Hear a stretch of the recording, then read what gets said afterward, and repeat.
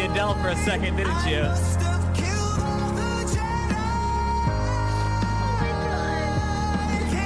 Hell no.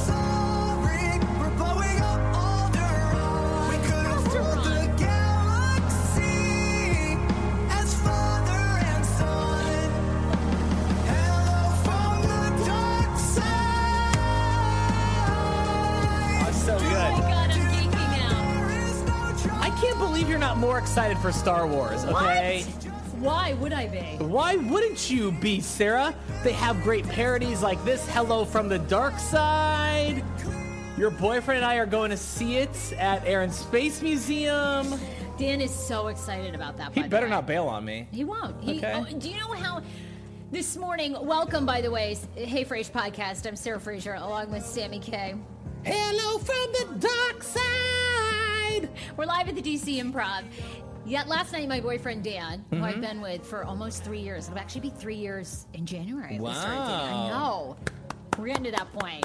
You got to put a Dan, ring you're on 2 it. years away from that 5-year surprise, and I'll tell you what that is, because I remember. I can't do it anymore. Oh, I forgot the anal fissure. Yes. Ooh. I can't do it. It's shut down. Ah, sorry, Dan. I was Sorry. told I was given doctor's orders, nothing in the butt.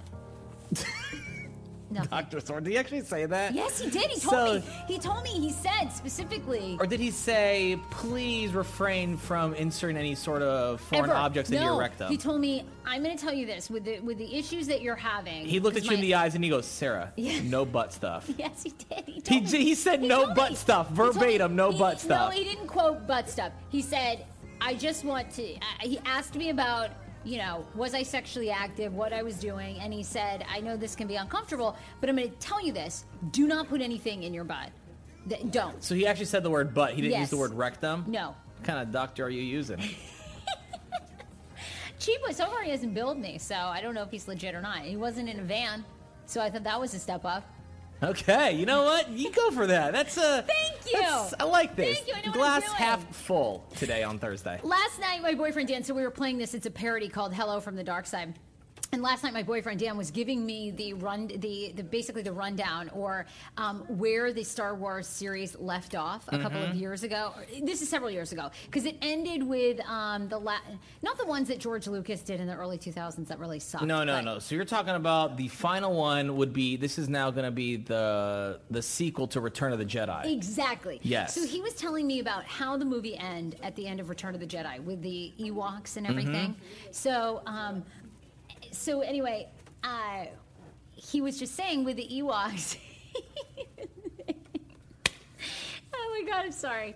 That apparently they were trying to save some galaxy, and there was some question about was Luke now going to be dark side or whatever. So anyhow, all these questions are going to be answered. That's what he says. He's super excited about Star Wars, and for the past couple of days, I've been getting a pep talk, if you will, about all the Star Wars history that I need to know. And I didn't realize this, but apparently people don't actually like the Ewoks. Like, real Star Wars fans think the Ewoks are really lame. Well, because they're just they're meant for kids. Yeah, and apparently real Star Wars fans don't want the movies to be towards kids. They want it to be actually They want it to be adults. dark and twisted and some sort. They want it to be like a soap opera. Yeah, and I guess this shows you my taste in movies, because the Ewoks episode was the best one, I thought. Well, the Ewoks are lame. If you ever watch the movie, they're cute and kids like them, but they're fucking lame. Why? Because they're so Ewoks. adorable. They are lame. They're not. That's not the whole thing. Is they're supposed to be galactic defenders, Sarah. You're not trying to find the cutest thing to defend your galaxy. Well, I loved the Ewoks because remember they knew that forest like the back of their little hands, and they got their little weapons out. I just thought they were adorable. See, I was more of a Chewbacca guy myself. Oh, Chewbacca. Look, I don't know anything about it. I just feel like it's when a movie this big is out, if you're not in it, you feel like you're not a part of the in crowd. And I am a follower. I am desperate to be popular. You're not in the in crowd, Sarah. You're on the outside. I know, and I hate that. Yeah. So I'm trying to embrace the Star Wars thing. I would say this is one of my insecurities. I always like to be in the know, in the in crowd, and I feel like with all this fucking Star Wars chat, I'm so out of it. Well, what do you mean? What else did you need to know? You know the stories, right? No, but I just feel like, people watched the trailer and then they looked for clues. It was kind of Batman versus Superman trailer as well. All online for 3 days. It was trending, all the little clues in the background and everything. Mm-hmm. And I'm not in the know. And I hate that.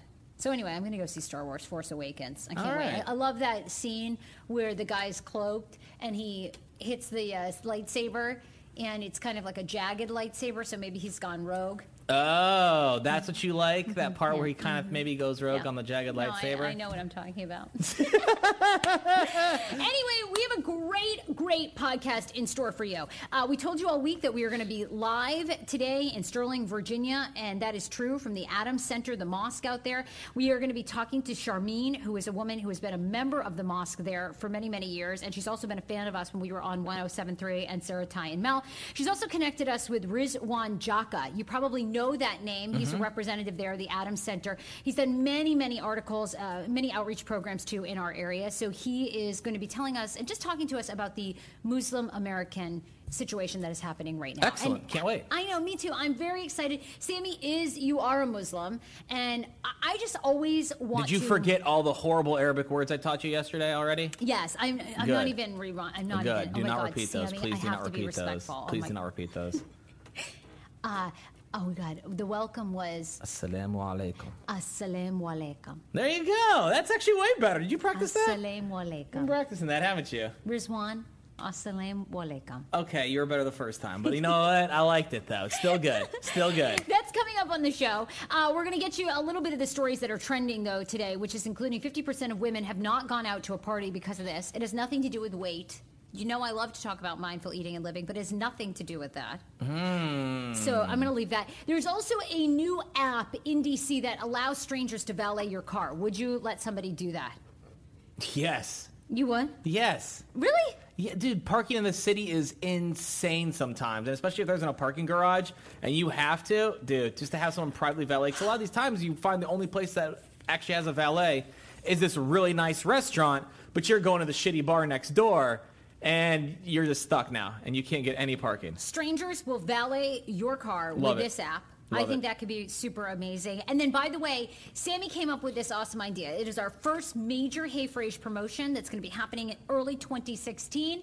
We want to know your thoughts and if you'll be a part of it, because Okay. we're already bouncing ideas off. So let's start the show. All right, let's start the Hit me. show.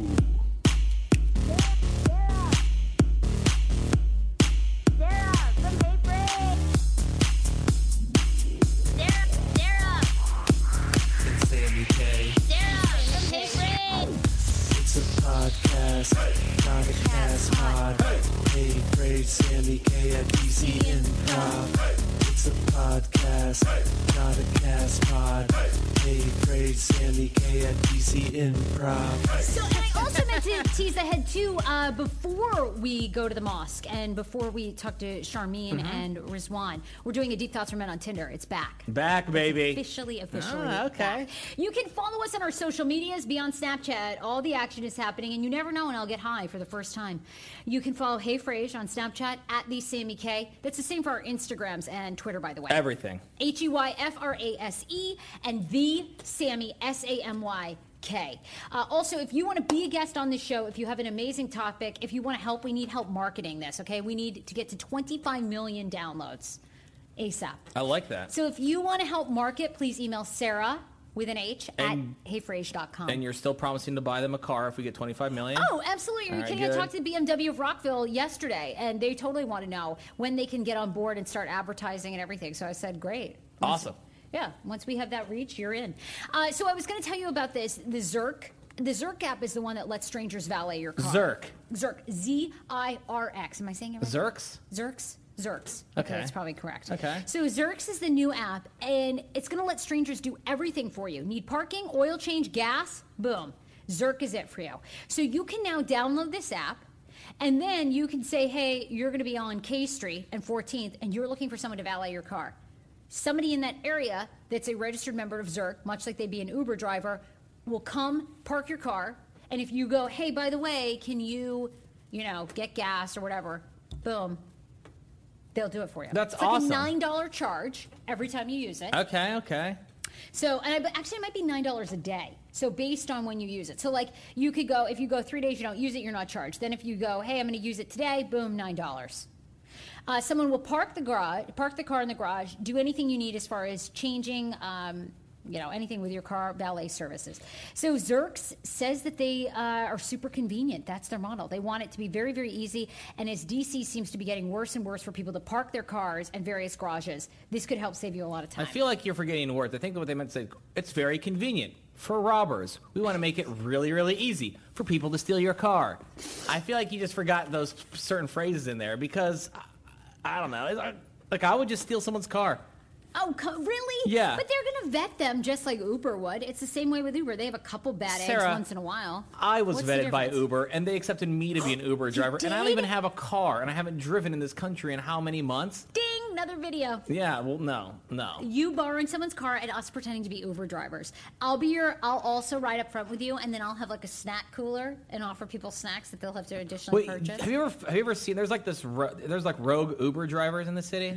What? So like they'll just come by and they'll just pull up to you and be like, "Hey, what's up? Where you going? You want to ride?" And I'll be like, "Yeah, sure, let's do this," because you can usually get it cheaper than like Uber or a taxi or something like that. But there's this couple. That would scare the shit There's out of this me. couple, like these two ladies. I think they're a couple at least, but they always drive together, and I get them consistently because they're always just lurking around my neighborhood, and I'll see them and I'll just wave them down. And I'll be like, "Hey, what's up, ladies?" But they're not Uber drivers. No, I just literally give them $5 cash, and they drop me off wherever I want to. Oh my God. But those are the best, man. That's terrifying. Yeah, so... Marijuana? Going back to yesterday again. Oh my God, Sammy, we got so many tweets on that and so many. Marijuana. Anyway, Zerks is the app. If you want to be one of these valet drivers, they're also looking in the area. They're hoping that this is going to be valued at a $25 million business as it starts in cities across the country. That's cool, though. That's cool. $10 for all-day parking. You can get a $199 monthly. That seems so high. But if you're valet parking $20 a pop everywhere you go, you're right. That's 10 valets. That's what they say. And then on top of that, somebody could be getting your car cleaned, put extra gas in it, which would be cool. If you're running low on gas, you're running to a meeting, you're crazy, someone comes, valets it, goes and fills up gas. I mean, that would actually be worth it. Could you Talk about a great somehow buy me luxury. some McDonald's is keeping the back seat for me when I arrive? Thank you. I think they will. Oh, that'd be awesome. Total complete valet service. Sammy came up with this idea for our very first promotion of the year. A rock, scissors, paper, epic, galactic, transnational, super intergalactic. Is that what we're going to call it? World competition of rock, scissors, paper. Dun, dun, dun, dun. Please explain to me how you came to this and why you think we should do this. Okay, because everybody can play rock, paper, scissors, or rock, scissors, paper, however you call it, right? And I think that it is about time that we crowned the best rock, scissors, paper player in the DMV Are we and the sure- entire galaxy. Are we sure this hasn't been done in the DMV before? I think they do have a rock, scissors, paper thing, but that's only in the world. That's why we're going to be the intergalactic DMV. competition, also featuring the DMV. Okay, wait. Intergalactic. Intergalactic rock, scissors, paper championships. Rock, scissors. Or rock, paper, scissors, I believe. Rock, paper, scissors championship. So you think people will do this? Because we're going to host. Yes, I think, dude, if people could come by, and I'm talking about big screens, cameras on the hand, you have people, it's the stress. We're going to have like professional referees come in. Sarah's going to host it. We're going to have a mic come down from the ceiling for you, just like a boxing match. Oh, I love it. In this corner, you can't say get ready. Let's get ready to rock, scissors, paper! Yes, it's going to be huge. All right, I want to know if people are down for this. I think people Sammy would thinks show it will up be in enormous. droves to come and to see and to cheer on. You could probably compete. We're going to have qualifiers beforehand. And think about it. You could actually go and put on your Facebook wall, in your profile, your own profile, Sarah, Intergalactic Rock, Paper, Scissors Champion. That would be fucking the awesome. DMV. That would be super Amazing. awesome. No, I think it would be amazing too. So I want to know, I think people would be interested in this. Why wouldn't you be? All right, I think we got to put this out on our Twitter and Facebook and see if people, and we're going to call it the should we have listeners name it, or should we keep it the Intergalactic Rock, Paper, Scissors World Championship? World Championships of the DMV. World Championships of the DMV. Of the DMV. We're thinking about doing this, the final grand prize, and we will have prizes. Yeah. Because we're going to have Miller Lite. If you work for a company and you're listening, and you want to sponsor this because it's amazing, you want to get on the ground level. Get on the ground level. We're going to do it the last weekend of February, and the qualifiers will probably be starting in late January, working up to. Yep. this championship. And think about it. Think about all the slaying you're going to do after you are declared the intergalactic, all right, world champion of rock, paper, scissors in the DMV. You're going to kill it. Your boss is going to give you a promotion. Your friends are going to be envious of you. You will become a local celebrity like that. I do think it would be enormous. I really, really do. Literally, Obama's probably going to ask for your autograph. Oh, you think? Yeah, dude. You'll probably have Secret Service afterwards. That's how big it's going to be, I feel. I love that. So if you want to do that, tweet at us. Let us know your interest at the Samy K and at Hey Frase. Also, I wanted to talk about this. 50% of women have canceled a night out because they have nothing to wear. Do you believe that? Nothing to wear? Nothing really? to wear. It's that stupid excuse? A new study reports that women actually have canceled plans because they have nothing to wear. That's like every shitty sitcom. Every shitty sitcom, there's always that scene where the girl's in their closet. I have nothing to wear, and it just shows a closet full of clothes. They have everything to wear. Yeah, everything to wear. But why would you cancel plans? Like, I guess who you? My thing is this: I always want to know who you're dressing for. Who are you women. dressing for? Okay, so you're dressing for other women. Of course, so please. if your plans are with me, and Yeah. we're going out to do something, you're coming to my place, or we're just going to go out and get a drink or something like that. What does it matter? I clearly don't care. I'm a guy. I don't even know when you get your hair cut. And that you literally cut off 6 inches of your hair, I will not notice. Oh, that is so not I will true. not notice. But if you invite me to go out on 14th Street, we're going out for an awesome night of drinking and hanging out. I am going to be interacting with other women who have put a ton of effort into their outfit and maybe friends that I'm going to run into. And I have to have something on fleek. Really? No, I hope you don't actually look in the mirror and be like, I hope I'm on fleek right now. I would appreciate. I do. Why is there? What's wrong with that? Okay, no. Don't these eyebrows look on fleek? Those are some fleek ass eyebrows. I don't put that much effort. But this is why I have a personal closet shopper, which I know you're going to think is excessive, but Rachel comes over and she puts together all my outfits and photographs them with clothes that I already have, so I am never without an outfit. But I Because guess have I'm anxiety just in the about weird this. mood. Like, I thought that you could just kind of look at clothes and be like, oh, well, they kind of match colors. Let's rock and roll. Let's do this. No, not for women. I got to have like heels and what looks good. I want to look good when I'm hanging out with you. Oh, really? Well, that's a shame. Yeah. Why is it a shame? I love that you look at me like I've never looked good hanging out with you. Well, no, you do look great, but I didn't know it was such a big deal.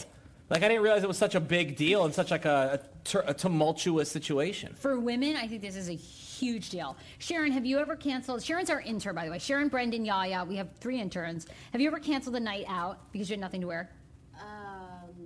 No. No. Good for you. Sharon also is like, she always tries to be like the laid back, kind of chill one. Like, she's the one that wanted like hiker's boots when we were talking about the boots yesterday. Oh, you did? She wanted like actual like, Something I can mountain climb in. yeah, she wanted actual mountain climbing boots Sharon, I love as you. opposed to the fashion ones that everyone else was saying fashion. So that's just Sharon for you. Well, I think I have canceled the night out for numerous reasons, including nothing to wear or what I look like. So Can I tell you my original guess was going to be, which What? is probably inappropriate, but I thought it was going to be because they were hairy.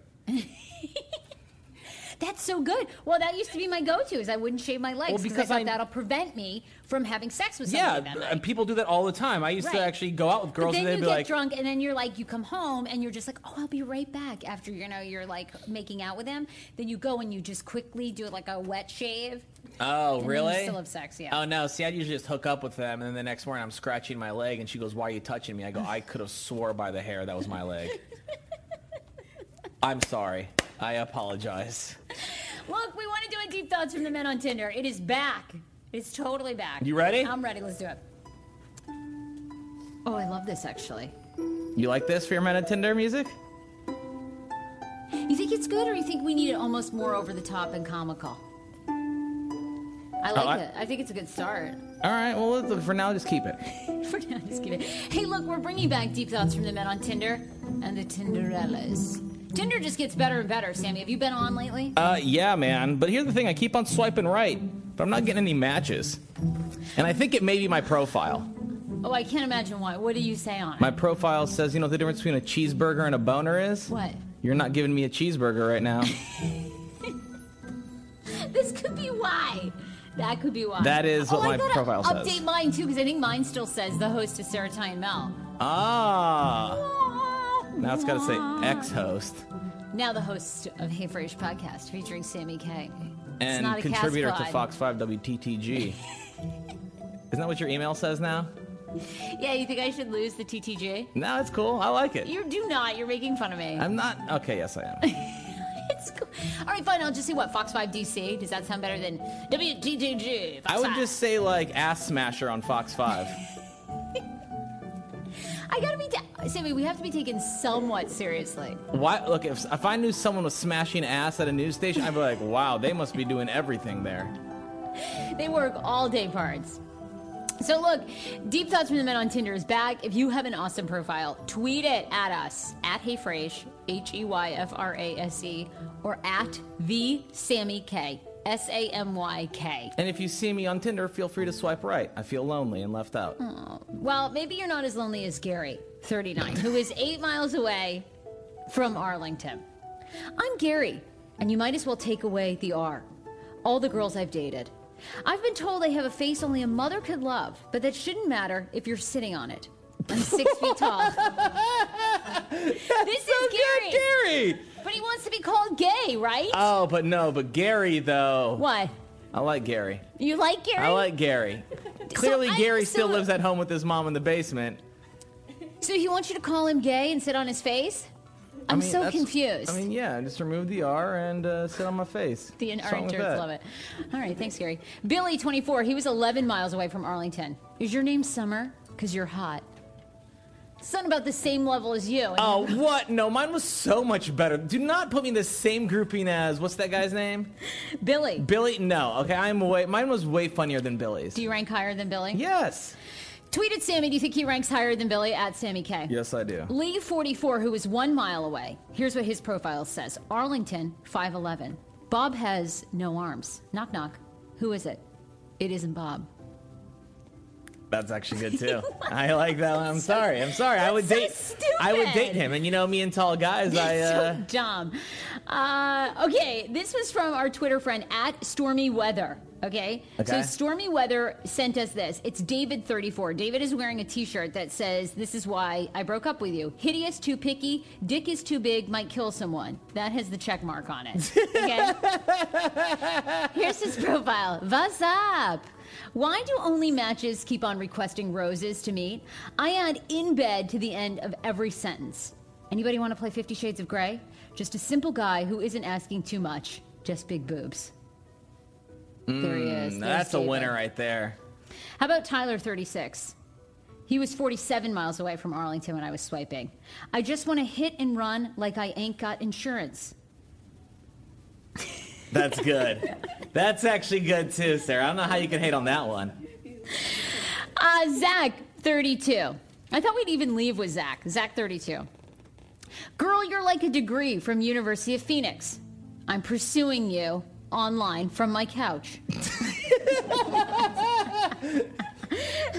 So there are some of your deep thoughts from the men on Tinder. If you have an amazing profile, like I said, you can tweet at HeyFrase, at Samy K. We'll give you credit. We'll give you mad love for it. And people are tweeting them already, so feel free to send it. And every week we're going to kind of mix in some of the segments we did on Sarah, Ty, and Mel. And so if you are new to the podcast and maybe you didn't listen to the morning show, we did this feature that we came up with, which was reading all the hysterical Tinder profiles that you find. So tweet at us, and you can always catch more deep thoughts from the men on Tinder on our podcasts. Catch us on iTunes.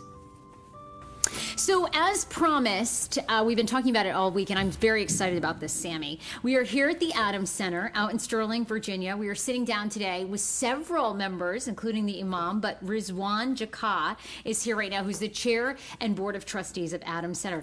Thank you so much for having us. Sarah, thank you so much. Peace be with you, and we look forward to the discussion today. Peace be with you. I can't even tell you how excited I am to ask you, because I think I'm just going to be very honest. I know nothing about the Muslim religion or really about what Muslim American life is. And I feel awful even saying that.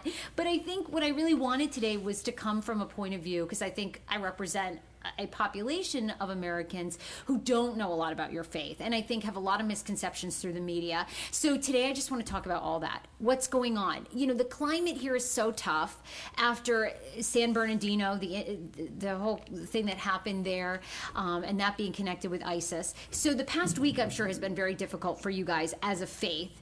with Donald Trump coming out and wanting to ban all Muslims. So today I just want to talk a little bit about the Adams Center, the mosque here, and a little bit about what the Muslim faith is all about, and especially here in America. No, thank you so much. Appreciate it. First and foremost, our thoughts and prayers are with the victims of the horrific attack in San Bernardino, the horrific attack in Paris, as well as the horrific attacks in Colorado and other, terrorist incidences, as well as mass shootings and mass casualty attacks around the country. The American Muslim community absolutely condemns and rejects violent extremism and terrorism. The actual main religious body for the Muslim community, called the Fiqh Council of North America, the Religious Ruling Council, issued a religious ruling in 2005 to reaffirm the Islamic condemnation of terrorism and violent extremism from the actual religious text perspective.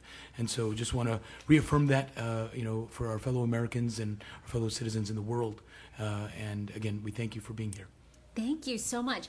Well, I guess one of my questions is immediately what are the differences between what ISIS believes and what they're preaching and spreading and what Muslims believe?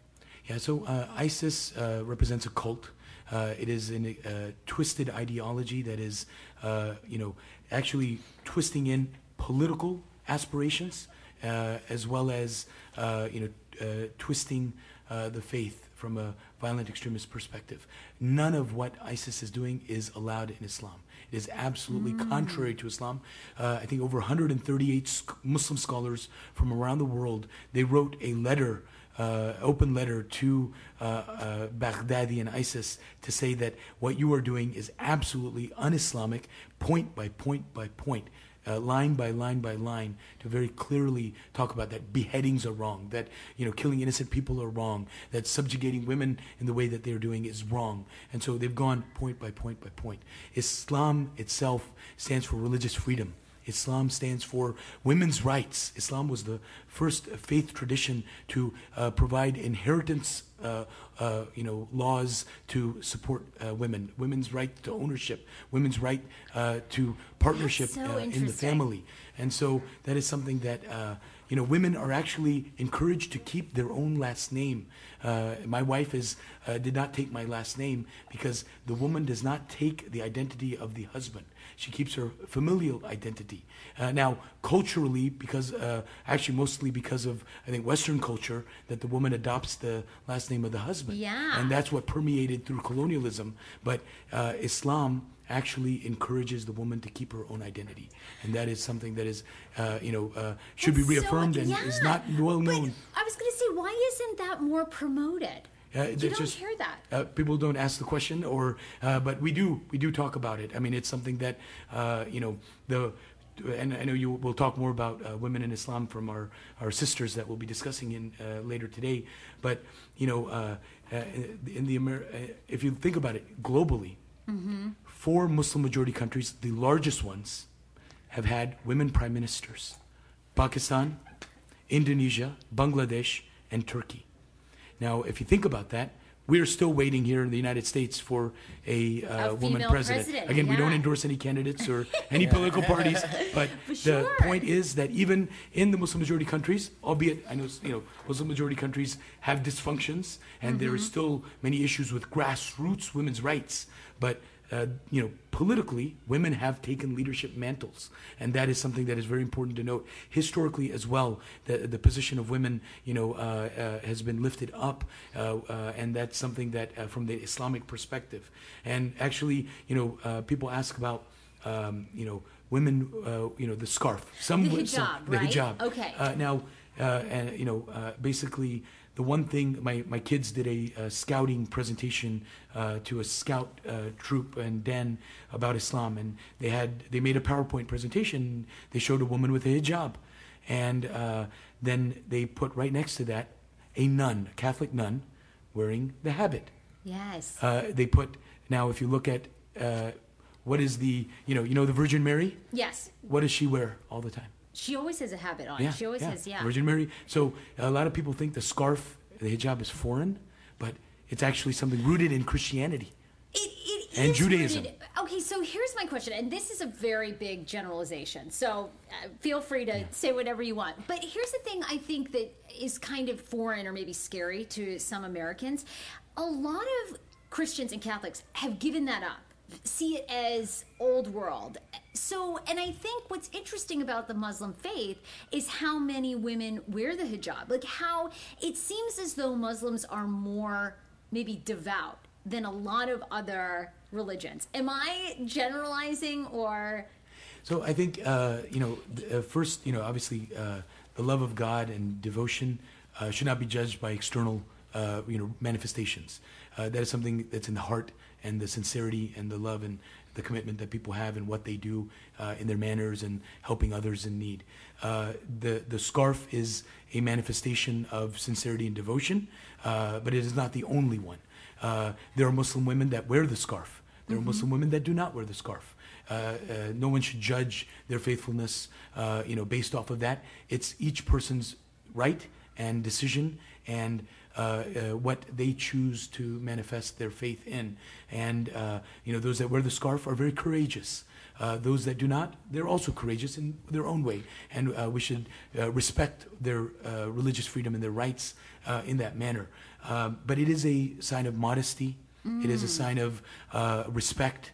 It is also a sign of that the inner values are more important than the external manifestations. That it's the inner beauty that is the most important, and the character that is clear. And so I think that's what truly, at least to me, as a husband of a wonderful woman, an amazing leader. Her name is Priscilla Martinez, and I have two wonderful daughters that are amazing leaders and growing up, in the community. And that's what they represent to me as leaders, as their inner characteristics, their leadership abilities is what is the most important thing. And going to the hijab thing, I think we spoke about this yesterday, but how my mother did not even put on a hijab until I was probably 14 years old. And so she was college educated, went to the Sorbonne, came to America. She had her family, had her career.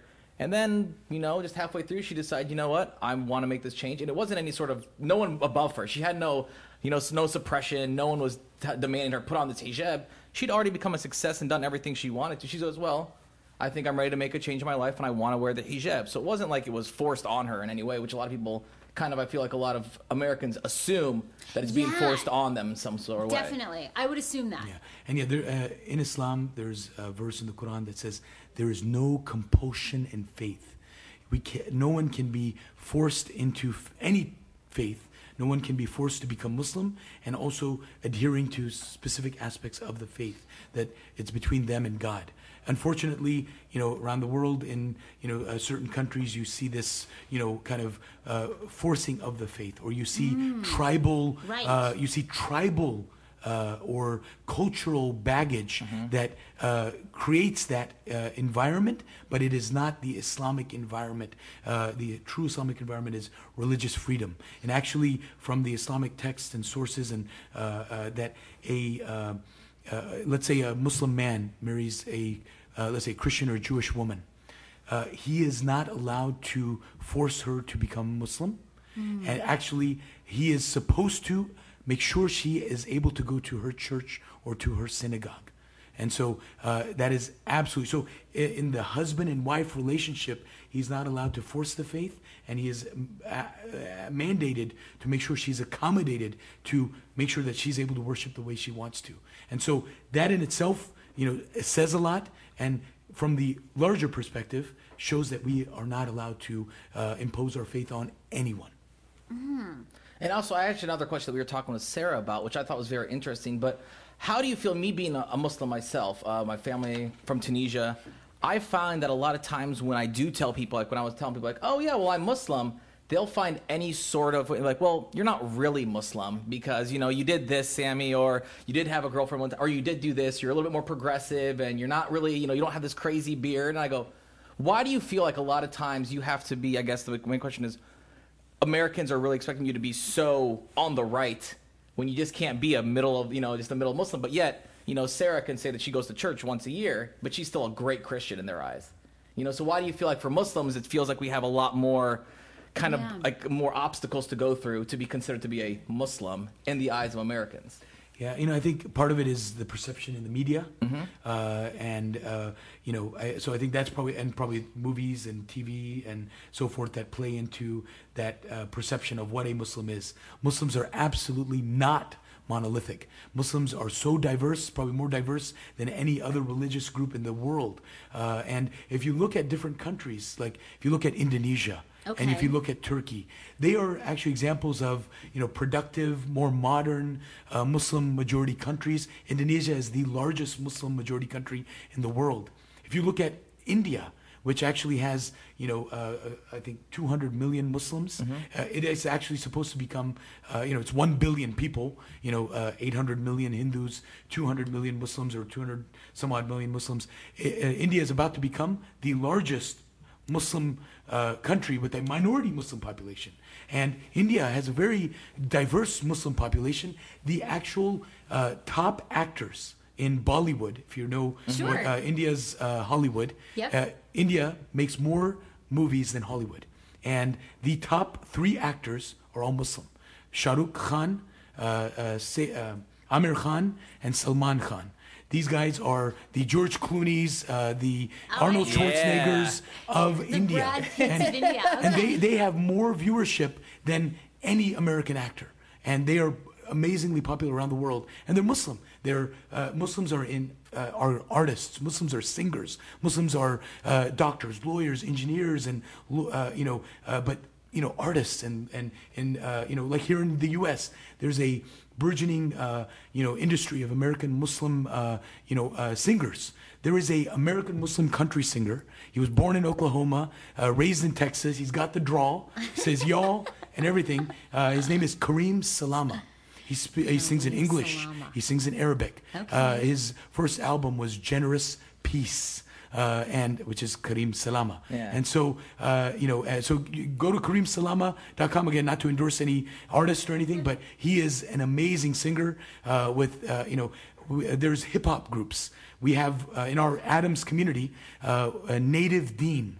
They are a hip hop group. They sing, songs in English that intertwine with Arabic and religious values, basic principles, common humanity. And amazing group. They've sang with Cat Stevens or Yeah, Yusuf sure. Islam. Oh my They've gosh, toured yeah. the world, and singing with him. And so there's an amazing plethora of artists out there.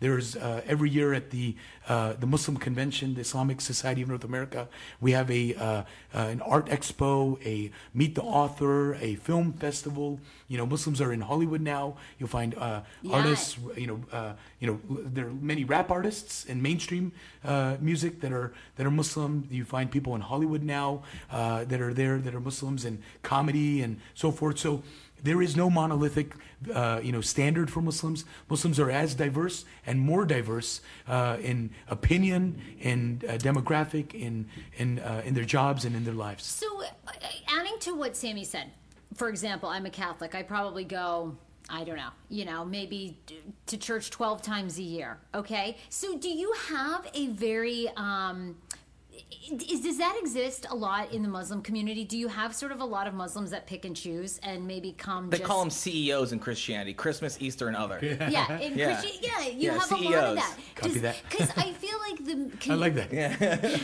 a lot of CEOs. I feel like nice. the perception is that the Muslim community is either all in or all out. Like, so there are a lot of moderates that just maybe pick and choose. So again, I think one thing is that going to a house of worship again should not be the judging factor of people's faithfulness between them and God. Okay. Now it's encouraged to come together in congregation. That congregation could be at a mosque. It could be in your home. When I'm at home, my 6 kids, 4 boys, 2 girls, my wife and I, we pray together. And the kids take turns leading the prayers. And so, so congregational prayer is very encouraged. Coming to a mosque, there is more, benefits to the congregational prayer. It's encouraged. We have the daily prayer Muslims. We've got the Friday Muslims, and we've got the holiday Muslims, the Eid Muslims. And so there is a certain demographic that will just come out for the holiday prayers. Sure. And there will be a certain demographic that just come for the Friday prayers. And so definitely that exists. And then there are people that are unmosqued. They don't come to the mosque. They are faithful, or they keep their faith private, and it's again between them and God. But yes, there's many that don't come to a mosque, and again we invite them to the Adam Center. We have so many activities because we believe faith is not it's about the full spectrum of life. It's about having fun. We have basketball. We've got badminton, sports activities that happen here that people can come to. We've got 400 Boy Scouts and Girl Scouts. We've got 10 Eagle Scouts. And so you can come here, for so many activities. We've got, computer classes. We've got, and it's for everyone. We've got, different activities we've got cooking classes. We have so many activities from a social perspective. We host festivals every year. Our women's auxiliary group, they host a festival twice a year, the fall festival and the spring festival. The whole community comes out for that. Food and clothing and different fun activities, face painting, whatever it is. People are coming out to have fun. Yeah. So we do interfaith activities. We actually are probably the leading mosque in interfaith activities, doing hundreds. We sponsor or host interfaith activities here every year. We host a Jewish Passover Seder every year. It's an interfaith Seder. I had no idea. We talk about freedom. We talk about justice and harmony. We talk about the story of Moses, which is common between Judaism, Islam, and Christianity. We have had rabbis. We've had priests from the Catholic community. We've had pastors from the evangelical Christian community come here, speak here, meet here. We've had Hindu, Sikh, Buddhist, Zoroastrian, Baha'i, Jewish, Christian. Every single faith leader, faith community has come here, has partnered with us for not just 14 years, but for multiple decades. And this is something that is a hallmark. We believe this is what truly the community is about. And the good news is, around the country, in every major metropolitan area, there is this similar type of interfaith work happening all around the country. This is the good news that is not told as much, and it is happening. I interact with many of friends, colleagues around the country, and they tell me about the work they're doing with their interfaith colleagues. And it is wonderful, and we need to see more of it, and we will hopefully see more of it. Well, that's what I was going to ask you, was you guys here and in the D.C. metropolitan area, it's such a great community for Muslim Americans. But is that typical of, let's say, if you're in New Hampshire or if you're in, Iowa? So you're saying, but a lot of mosques are doing that. They're embracing doing a lot of interfaith work. Exactly. A lot of mosques, even pre the horrific attacks of 9/11, prior to that, many mosques were doing interfaith work, in their local area. Obviously, in the past decade, there's been an immense amount of interfaith work for people to get to know one another, clergy, leadership, to know the other and work together on the common good. There's, interfaith coalitions to counter poverty, interfaith coalitions to work on responding to climate change, interfaith coalitions, for almost every single aspect, healthcare, and people are working together. There are over 100 free clinics operated by the Muslim community to help people of all faiths and backgrounds. The first Muslim clinic started in California, in Los Angeles, in the 1990s. And now, fast forward to 2015, 100 Muslim clinics helping people of all faiths and backgrounds, and God willing, there will be so many more. And and there are so many coalitions happening around the country. That's just natural part of it. Although, there are challenges. There are places that maybe there are, nascent Muslim communities that, people are trying to still understand. Like if you look at Murfreesboro, Tennessee, there was a whole, issue with mosques trying to be built there. And a lot of fear and uncertainty and doubt. We even had the same thing just happen. What was that, in Spotsylvania just like 3 weeks ago? Fredericksburg, Virginia, right Virginia, there, yeah. where a gentleman had stood up and just completely was like, I don't want Muslims here. I don't think they belong here. I'm not the only person who wants, and it was crazy. And that happened just, maybe 2 hours outside of Washington, D.C. Yep. And actually, several of us from Adams and other mosques in Northern Virginia, we visited the Fredericksburg Mosque and talked with them. And, this was a very unfortunate incident that occurred. It definitely shook the community. But the response is what is beautiful. The Jewish community, the Christian community. They responded in droves. Messages were received from around the country, from people of other faiths, Christian and Jewish people, emailed the mosque and said, we support you. We support your religious freedom. We reject any hatred towards you. That is the true American spirit that came out of this very horrific, incident that occurred that was contrary to American values, that absolutely now the overwhelming majority of Americans stand for religious freedom and do not want to be associated with this, I call it fear and uncertainty, that is created by the horrific terrorist attacks. And it's also enhanced through, some of the presidential candidates that are out there. Unfortunately, it's also propagated through, some fringe people that are trying to create this fear, uncertainty, and doubt around the country, and through myths and conspiracy theories. It's unfortunate, but the 7 million American Muslims are the most productive, among the most highly educated demographics in the country, and among the most peaceful, and the least amount of criminality demographically comes out of the American Muslim community. And that is something that people should truly understand. Well, are you exhausted, by the way, of just really, because, oh my gosh, you were telling us you've been to NPR, I see you've had articles in the Washington Post, you've been everywhere. Is it exhausting just going and putting out these fires and trying to stop the misconceptions? It is a challenge. God tells us in the Holy Quran, our holy book, that with every difficulty there's indeed relief, and that God will not test us more than we can bear. So this is our test. What we are going through is nothing in comparison to what African Americans, enslaved Africans, African Americans, during segregation, what Japanese Americans, what even Jewish Americans, Catholic Americans. We're going through a challenging time, but we shall overcome, and we will work together with our brothers and sisters in the Jewish, Christian, and Sikh and other faith communities to overcome this. This is our challenge and it is something that we're ready to answer the questions. The Muslim community is ready to answer the questions, to make it very clear. We condemn terrorism, that we work for national security. We want people to understand that we are the first line of defense. We have been working with the FBI and Department of Homeland Security for over 14 years now. Yeah, absolutely. And to continue with that Post article that I read that had you quoted many times earlier this summer, it was saying that you have dealt with some radical members or people that have wanted to turn to ISIS. How do you recognize somebody in your community who might be becoming an extremist?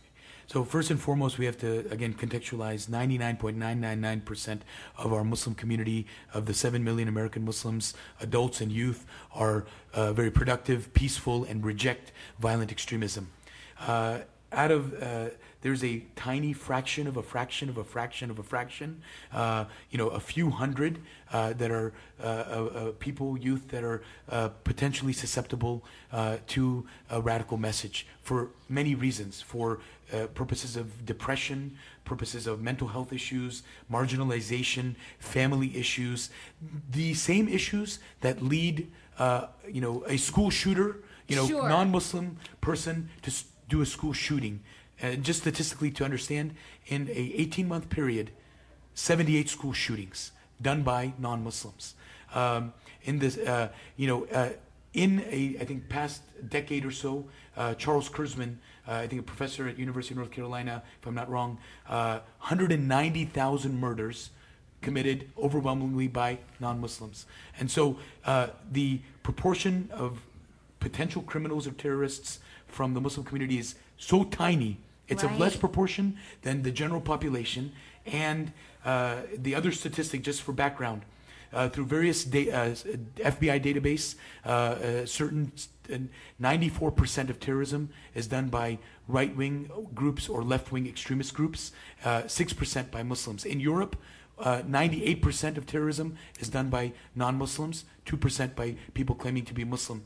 So we have to contextualize and understand. Obviously, one person that does terrorism is one too many. And the other aspect is that we have to stop radicalization. Now, these few hundred that are susceptible to it, we have to be able to intervene and try to get them off of that path. We have actually, our mosque, our Imam, Muhammad Majid, is well known in counseling general populations as well as counseling a few people that have needed help. Their parents are the first line of defense. The parents have come and said, look, we see some signs that we need some help in de-radicalizing these youth.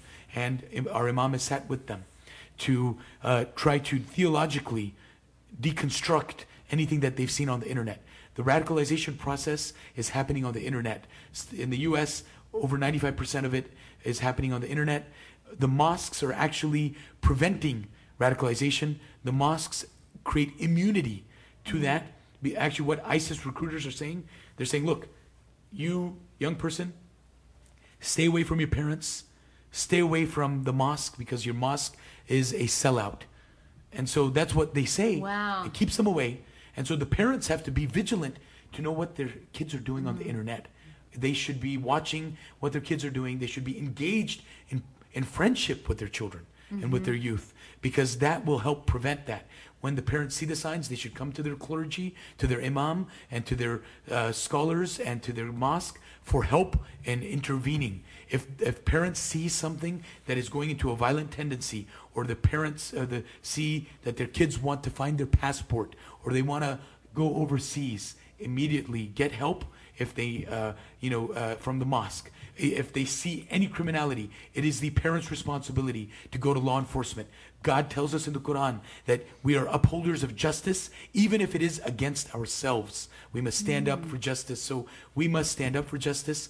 Over 40% of the arrests of attempted terrorism are because of tips from the Muslim community. The Muslim community are clear partners in national security.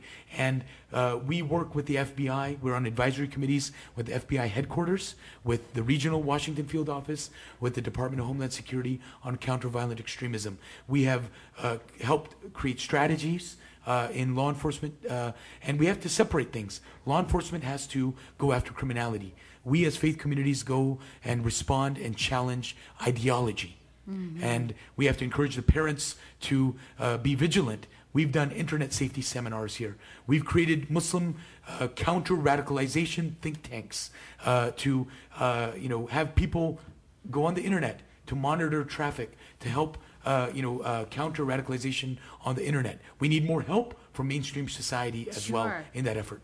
Wow. Rizwan, thank you so much. Thank you again for welcoming us to the Adams Center and just really enlightening me, especially Samy being Muslim, knew a lot of this. So, but I just think, Americans really need to see everything that you're doing. So hopefully we can help spread that. Great. No, thank you very much. And I'll just close with this just to, let people know just what Adams is. It's the All Dulles Area Muslim Society. And it is now the second largest mosque in the United States of America.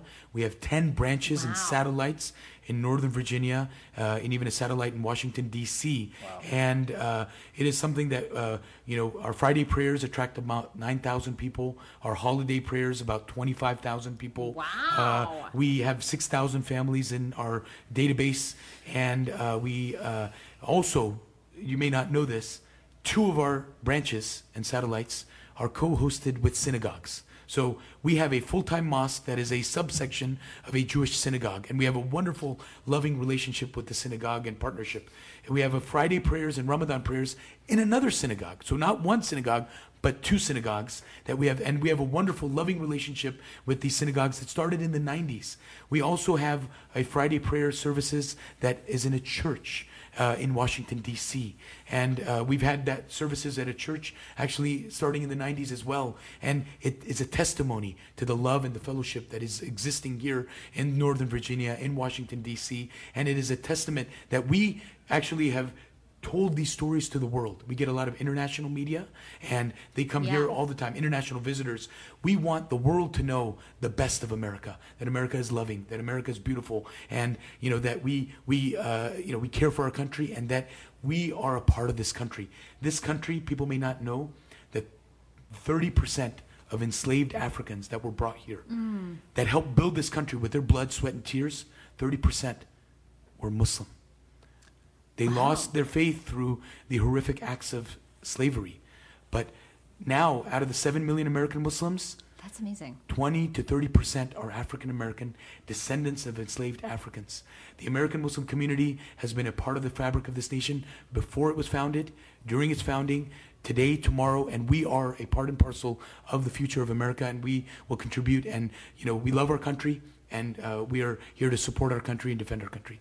Peace be with you. Peace be Thank with you you. so Thank much. you so much. That was great. Oh my gosh, so informative.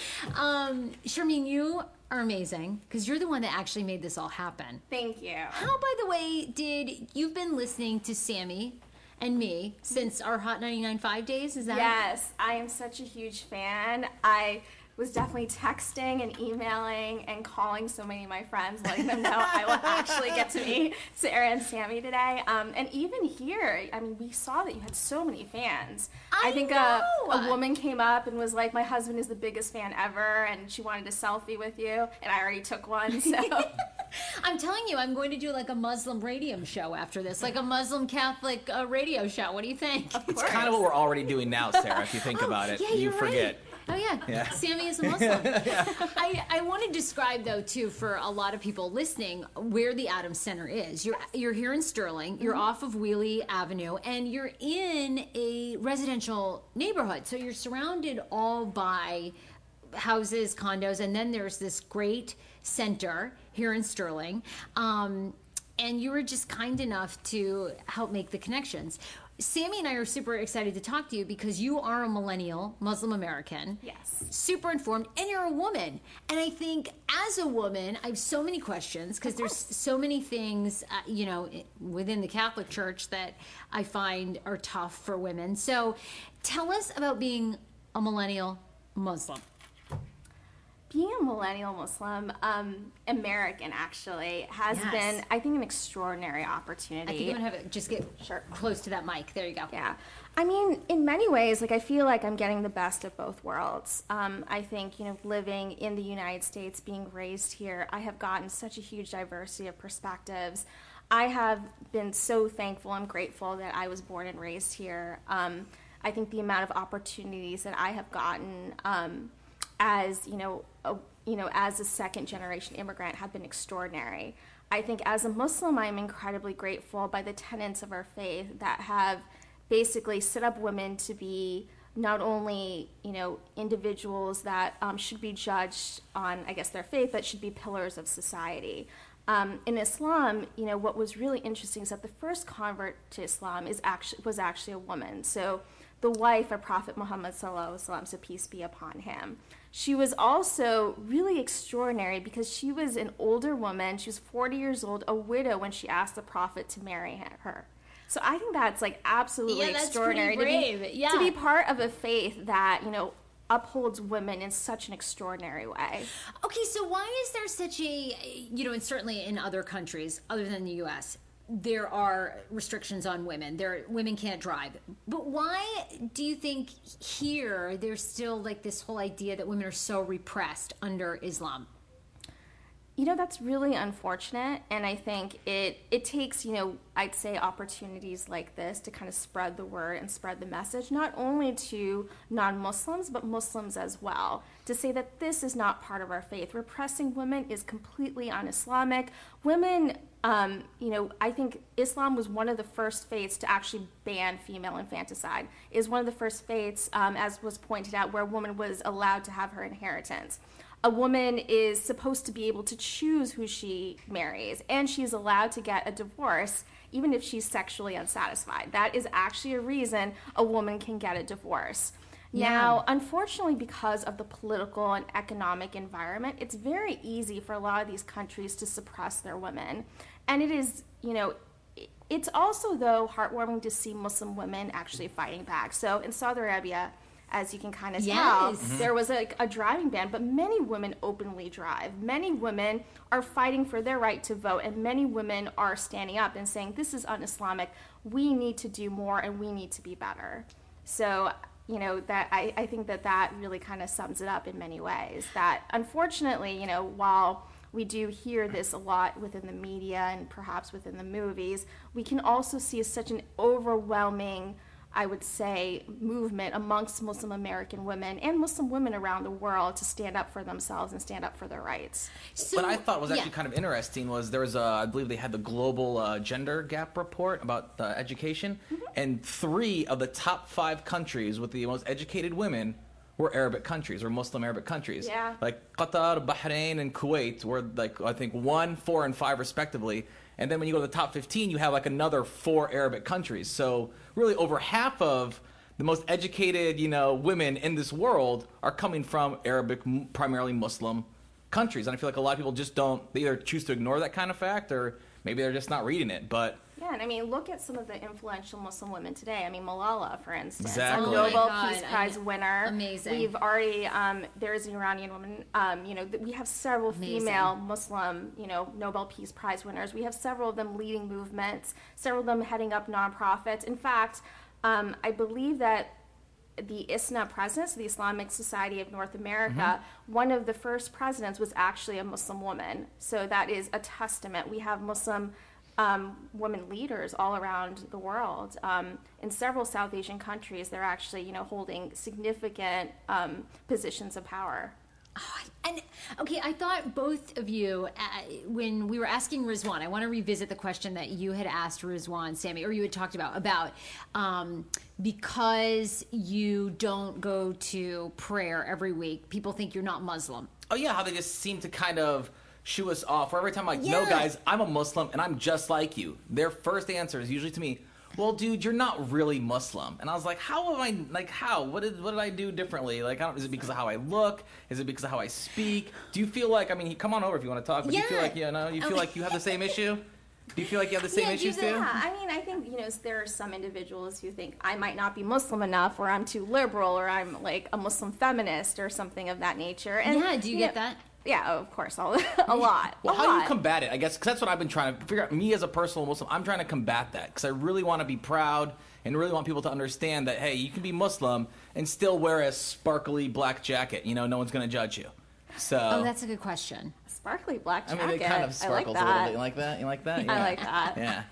I think it's two-tiered, right? I think it's education. It's being able to, inform individuals that, yes, indeed, I am Muslim. I actually do not wear hijab. Okay. I would say on a daily basis. I do when I come to the mosque, but I don't in generality. But a lot of people know that I'm Muslim.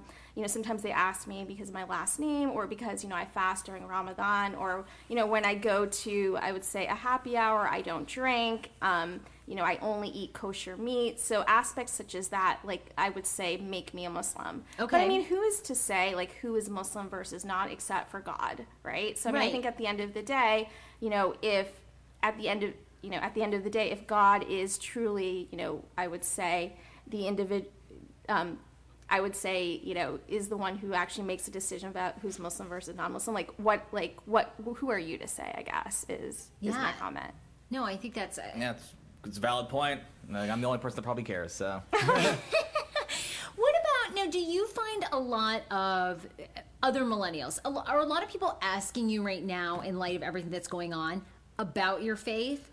Does it come up a lot? Does it bother you as someone who's Muslim? Do you have strangers asking you? Because I'm so fascinated now. I just want to No, ask. people. absolutely not. I think the vast, vast, vast majority, actually, I would say almost every single American Muslim would be more than happy to talk about their faith. I have seen several Facebook messages from my friends and Facebook status updates that talk about, if you are an American, if you have questions about Islam, come to me. I'll buy you coffee and we can have a conversation. Yeah, you were talking about Yeah, that. Adams itself. There are so many opportunities actually this week itself where there's going to be a Muslim open house being held at Adams that's being sponsored by the Girl Scouts. The University of Virginia recently had a Hug a Muslim Day. Oh my God, I love That's that. fantastic. That Yeah, is great. no. We can keep going. Like there have been, for instance, sorry, I'm gonna go. There was multiple food drives, and like last weekend, there is a group called Muslims Against Hunger, American Muslims who actually went out to D.C. and delivered food for the homeless. There's actually something really extraordinary too, where the Muslims for Peace are actually hosting a holiday/Christmas party for the Children's Home Society of New Jersey. So that's really cool. And again, it really reemphasizes the fact that not only are we part and parcel of this community, but we're also part and parcel of the interfaith organizations around the country. So, and we were talking about this too with Rizwan, and when we started our tour, that you guys were saying that people do take advantage in the community of coming and checking out the Adams Center. Yeah. So do you ever have people leave still skeptical or still, not trusting or not open, or most people who come to the Adams Center walk away and are more, I guess, understanding? I would pretty much wholeheartedly think that most people who come here because they are good intentioned individuals who want to learn more about Islam, and they want to basically be able to understand, why is it that we have this sort of, I would say, reputation around us? And a way to mitigate that reputation is for them to come here. And it's also our responsibility as Muslim Americans to go out there, and whether it be on social media or whether it be grabbing coffee with a colleague or, seeing a friend, who's Catholic for lunch, that we're out there and we talk about not only like our day-to-day lives, but how it is being a Muslim American, what we've done, as part of the Adams Center, as part of, our daily lives that are, I would say, centered around the core Islamic tenets of our faith. What are some of those core tenets so of your faith? The core tenets, I think, of our faith are, we generally speaking have 5 pillars of Islam. Okay. One of them is prayer, so it's 5 daily prayers a day. The second one is fasting. So as many of you have probably seen in your offices or, in schools, you'll see a lot of your Muslim friends and colleagues often fasting. A third one is charity. So what's really interesting about Islam and amazing is that every single Muslim is actually required to give about 10% of their income every year to charitable causes. That's amazing. Do most Muslims do that? I mean, because it's like tithing in the Catholic Church. I would but say I don't majority think of Muslims do that. Even I do that, Sarah. Really? Like every year I'll usually give, Sammy. as much as I can. Maybe not 10%, but as much as I can afford at the time, and I'll give out as much as I can to either my neighborhood charities or something like that. Everyone does it, and it's funny because I find myself doing it during Ramadan every year. But now I do it just instinctually. Like I'm not doing it because it's one of our rules, it's a pillar. No, I do it because you want to see your community grow. You want to see your neighbors be just as successful as you are, and that's just something that you're taught in Islam from a very young age, Yeah, That's great. I didn't realize charitable the charity event. Yeah, or charity aspect. Yeah, and these charitable causes don't have to be Muslim exclusive. I mean, you can see actually recently, due to the tragedy of San Bernardino, there is tell us this. Yeah, there is an online Muslim American fundraiser that has been started, has raised over $175,000 as of today, or as of 11 a.m. I'm sure the number will go up.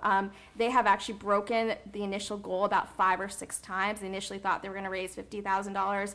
The goal's been bumped up, obviously, several times. And the goal, the fundraiser is slated to end by December 30th. And I would not be surprised if, we hit an extraordinary number. I think Brother Rizwan had initially talked about Muslims also fundraising for money for churches. Actually, back in August, Muslim Americans raised, I think, approximately $100,000 for local black churches that had been burned down. Yes, I know. That is just an aspect, I guess, really a takeaway of today. My mind is blown about how much you really do for everybody in the community, other faiths. Yeah. That's amazing. Yeah, I mean, even Adam's sponsoring like so many clinics here. We have so many open houses. As was mentioned, we have interfaith dinners. I mean, these clinics are open to everyone. These blood drives are open to everyone. These food drives that we do are open to everyone. As I think we spoke about before, one of the individuals on staff at Adams had talked about how, individuals can come to the mosque who are in desperate need of funds or, are hungry and get basically financial support. It doesn't matter who you are. You don't have to be a Muslim to get these services.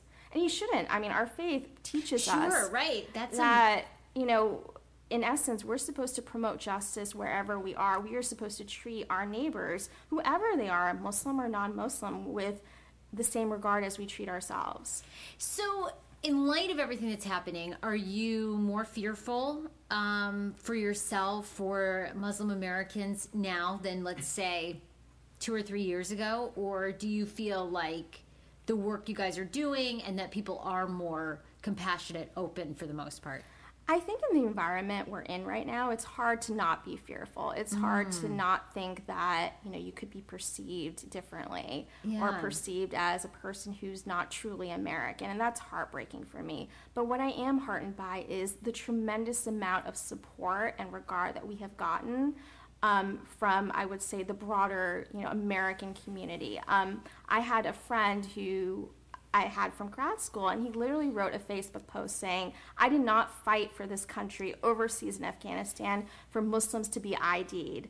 I saw an African American man post, I did not fight for civil rights for this to happen to our Muslim American friends.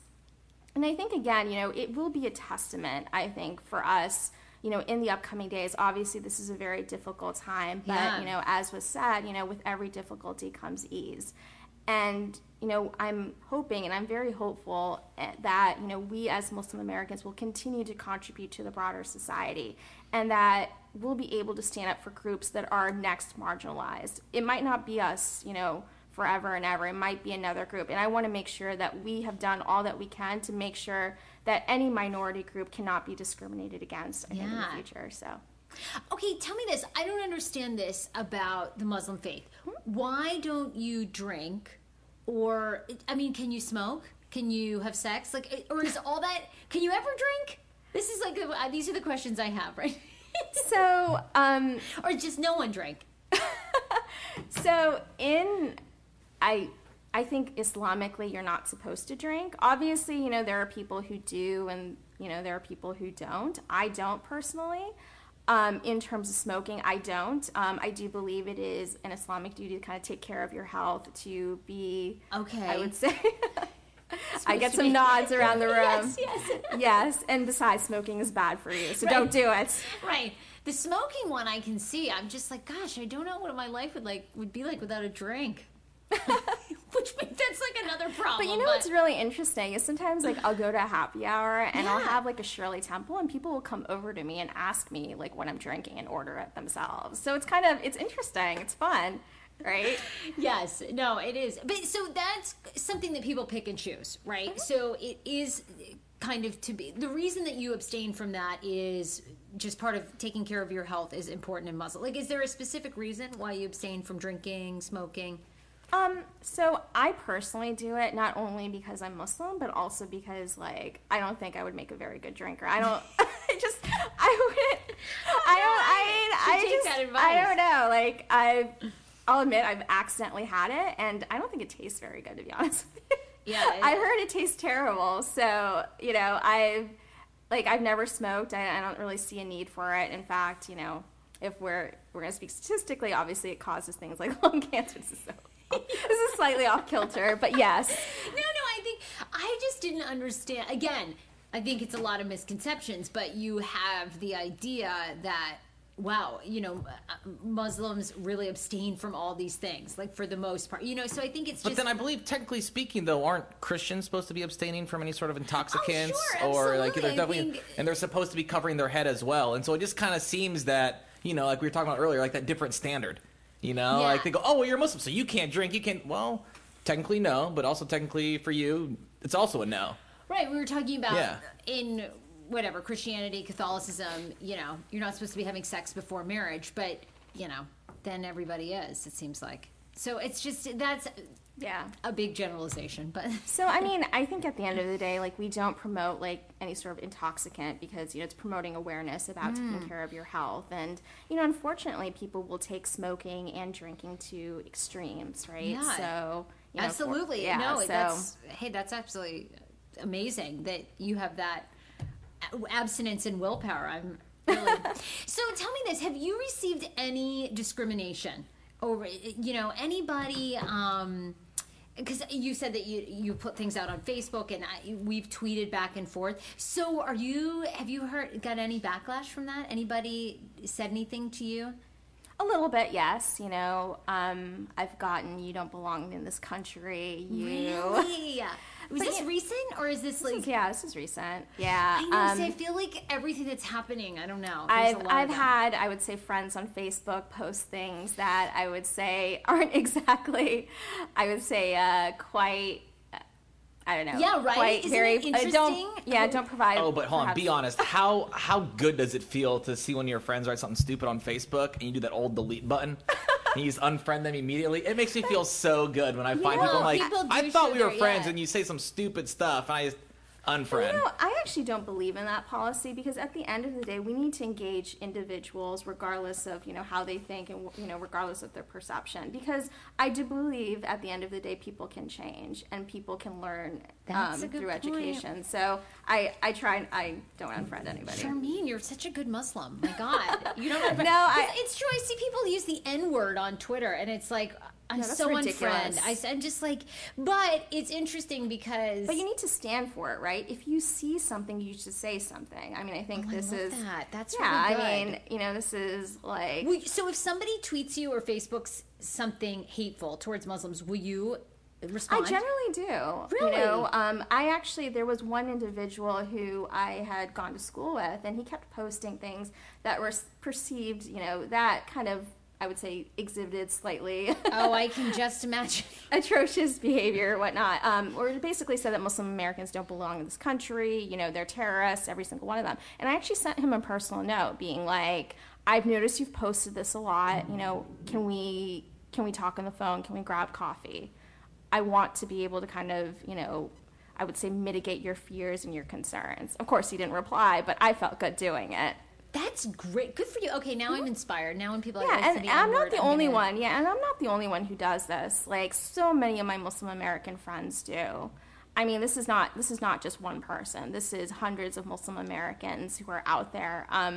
We actually, I think there's an upcoming event actually in the DC area called Meet and Greet with Your Muslim Neighbors, because Muslims want to be able to do this, right? I think it's being held December 17th in the Ashburn Library.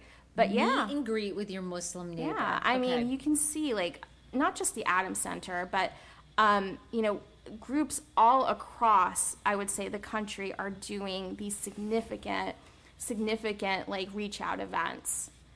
I think, of course, Adams Center is clearly a leader in the community, being the second biggest mosque in the U.S., but, again, they're not, Muslim Americans by far are interested in reach out. I'm so amazed.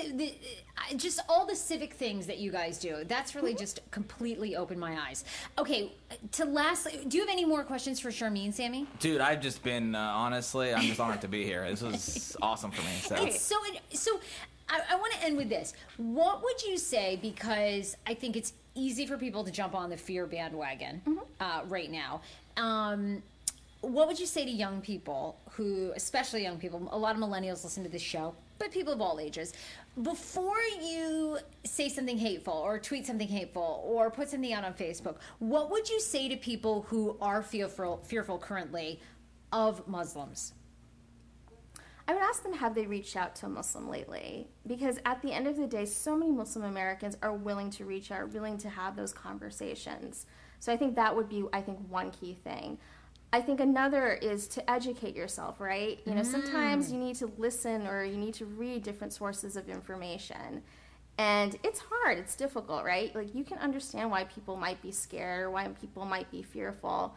But at the end of the day, I mean, we are part and parcel of this community, and we will continue to be so. And I hope that, these individuals will visit, a mosque like Adams, or will, amazing. Participate in some of the charitable events that we're hosting or some of the interfaith events, and just choose to learn a little bit more about Islam. Oh my gosh, Charmaine, thank you so much. I adore you. Oh, You're like thank you. amazing. Please, we're gonna do Hug a Muslim on the podcast. We'll do like a whole day. Thank you so much. By the way, it's adamcenter.org. That's the website. You all have tons of events coming up, tons of interfaith. You're always, whether it's a blood drive, you're always opening your arms and doing great things. So definitely check out their website, Adams, ADAMS Center.org. Imam Majid is up next. We're going to talk to him and get more perspective. It's actually way better than when I tried to say Assalamu alaikum yesterday. So at least we're getting there, Sarah. We're getting there. I know, we're getting there slowly but surely. Yeah, absolutely. Definitely. Oh, my Lord. Am I saying it correctly? Yes. So nice to have you and let us be here at the Adams Center. It's our pleasure. And to talk to you. So much is happening in the Muslim American community and with Muslims around the world, everything that's going on. So I have to tell you, I'm very grateful. I probably represent a population of Americans who are very just non-informed at all about Muslim life. So tell me what you're feeling, what the climate is like right now in light of everything that's happening, in light of course, Donald Trump's comments about banning Muslims. So we really are here today to kind of better understand and walk a little bit in your shoes. So tell me a little bit about what's going on here at the Adams Center and how you feel about everything that's happening. Thank you so much. I would like to say that American Muslims, they would like the American public to know who they are. They would like them to come and see them. They would like them to come to the mosque and to get to know their neighbor. Mm-hmm. They would like them to know that Muslim Americans have served this country. Some of them lost their life defending the United States. Some of them wear the uniform at this moment. They are in the first line. They are the policemen, policewomen, they are firefighters, they are members of Congress. American Muslims care about the United States. American Muslims are serving this country in every aspect of it you can think of. They're teachers. We have free clinic in every major city, almost. Yes, I'm learning that. Yes. Adams Center have a free clinic. Open to anyone. Anyone. We don't ask someone what your religious background is, what your ethnicity or ethnic background. And we do this matter of principle. We do believe in service. We believe that in order to be a true Muslim, you have to love humanity. You have to love for people what you love for yourself. You have to really to be the best representative of the beautiful message of Islam, which is the message of compassion. Yes, I love that. Therefore, one of the things that I say always to reporters, why there's no enough stories about the scouting programs in American Muslim mosques. Adams Center have one of the largest scouting programs in the area. And when you say scouting, you're looking for new members. No, scouting is like Girl Scouts and Girl Boy Scouts, Scouts. Boy Scouts. Scouts. Yeah. Okay, Scouts. thanks. So Girl Scouts, Boy Scouts here. Exactly at Adams Center. Gotcha. Having an American flag on their shoulder, wearing the uniform, standing in the prayer line of Adams Center. Yes. That's what we teach. So I think Americans are wondering, are the values of Muslim Americans the same values as Americans? Is there a conflict between what Muslims believe and America? This is really sound familiar because same question was given to the Catholic before. They said Catholic mistreating their women. Yes. People doubted President Kennedy, whether he have loyalty to the United States or to the Pope. The same rhetoric. And the Catholic proved themselves, and American Muslim proved themselves. All of this kind of misunderstanding, misconceptions, is spreading fear. Yes. It is un-American, but America always overcome all of this kind of misunderstanding, misconceptions. And that's why always I say we shall overcome. So fear is good, because, or really is what's happening, right? We're back in that cycle of a lot of Americans are very fearful right now. So how do you combat that fear? What are you doing here at the Adams Center to really change that? You know, we are blessed in this community.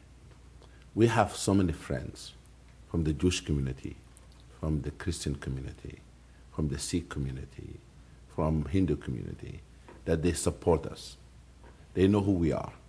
Because Adams Center leadership made it very clear that our policy is an open community.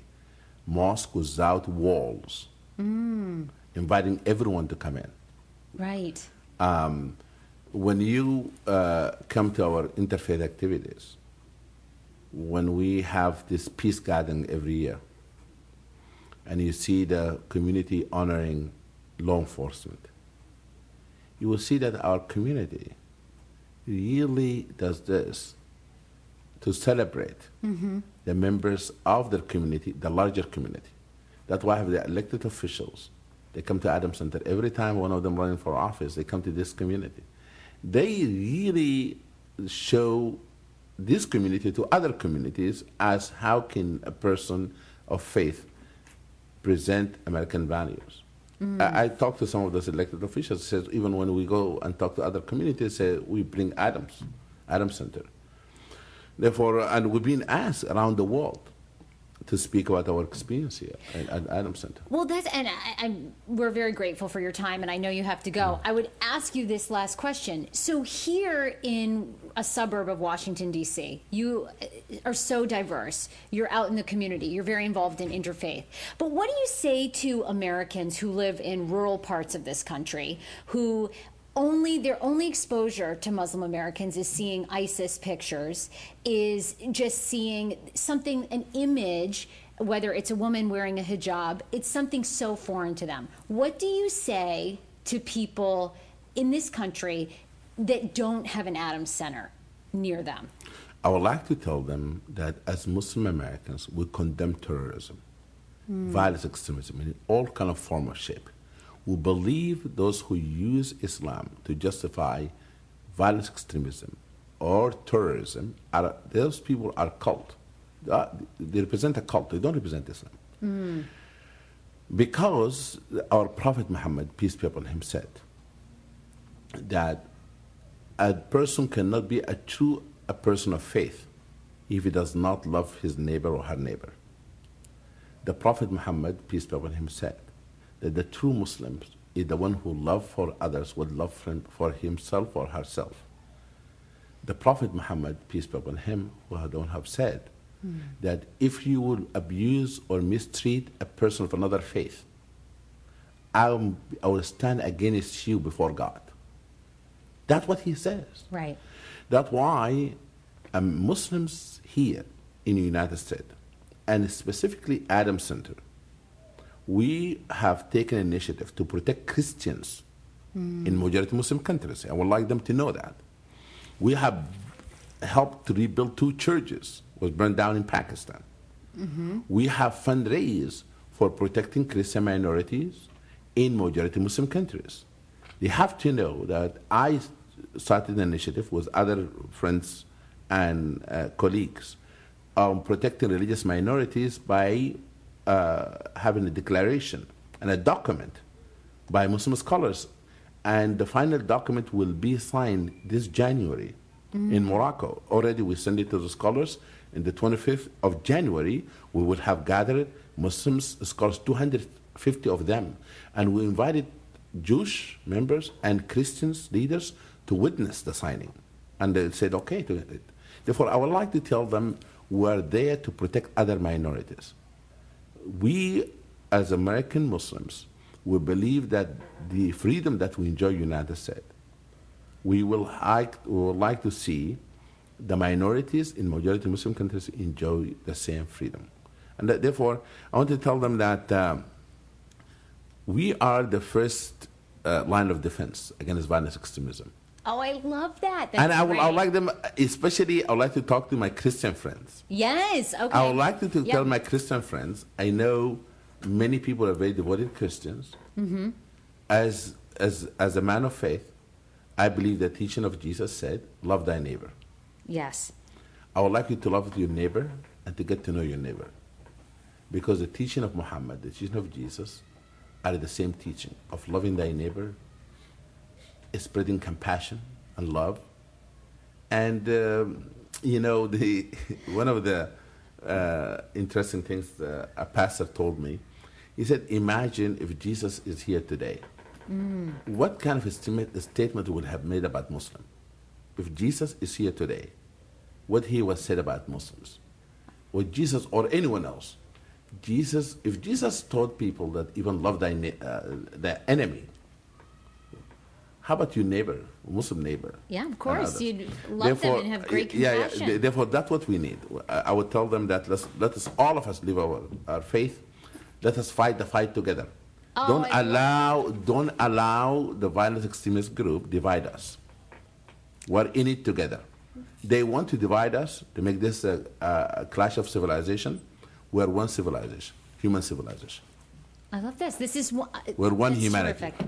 Together. Yes. I love it. So if you're some rural person living out there and you're thinking, hey, come to the Let's Adams hold Center. hands. Hold hands. And yes. fizzle. All Yeah. together. All together. I love it. Yes. Imam, thank you so much. Thank you. It's my really pleasure. appreciate it. A pleasure. Amen. That was great. Praise the Lord. Thanks. Perfect. I imagine. Thank you so much. Thank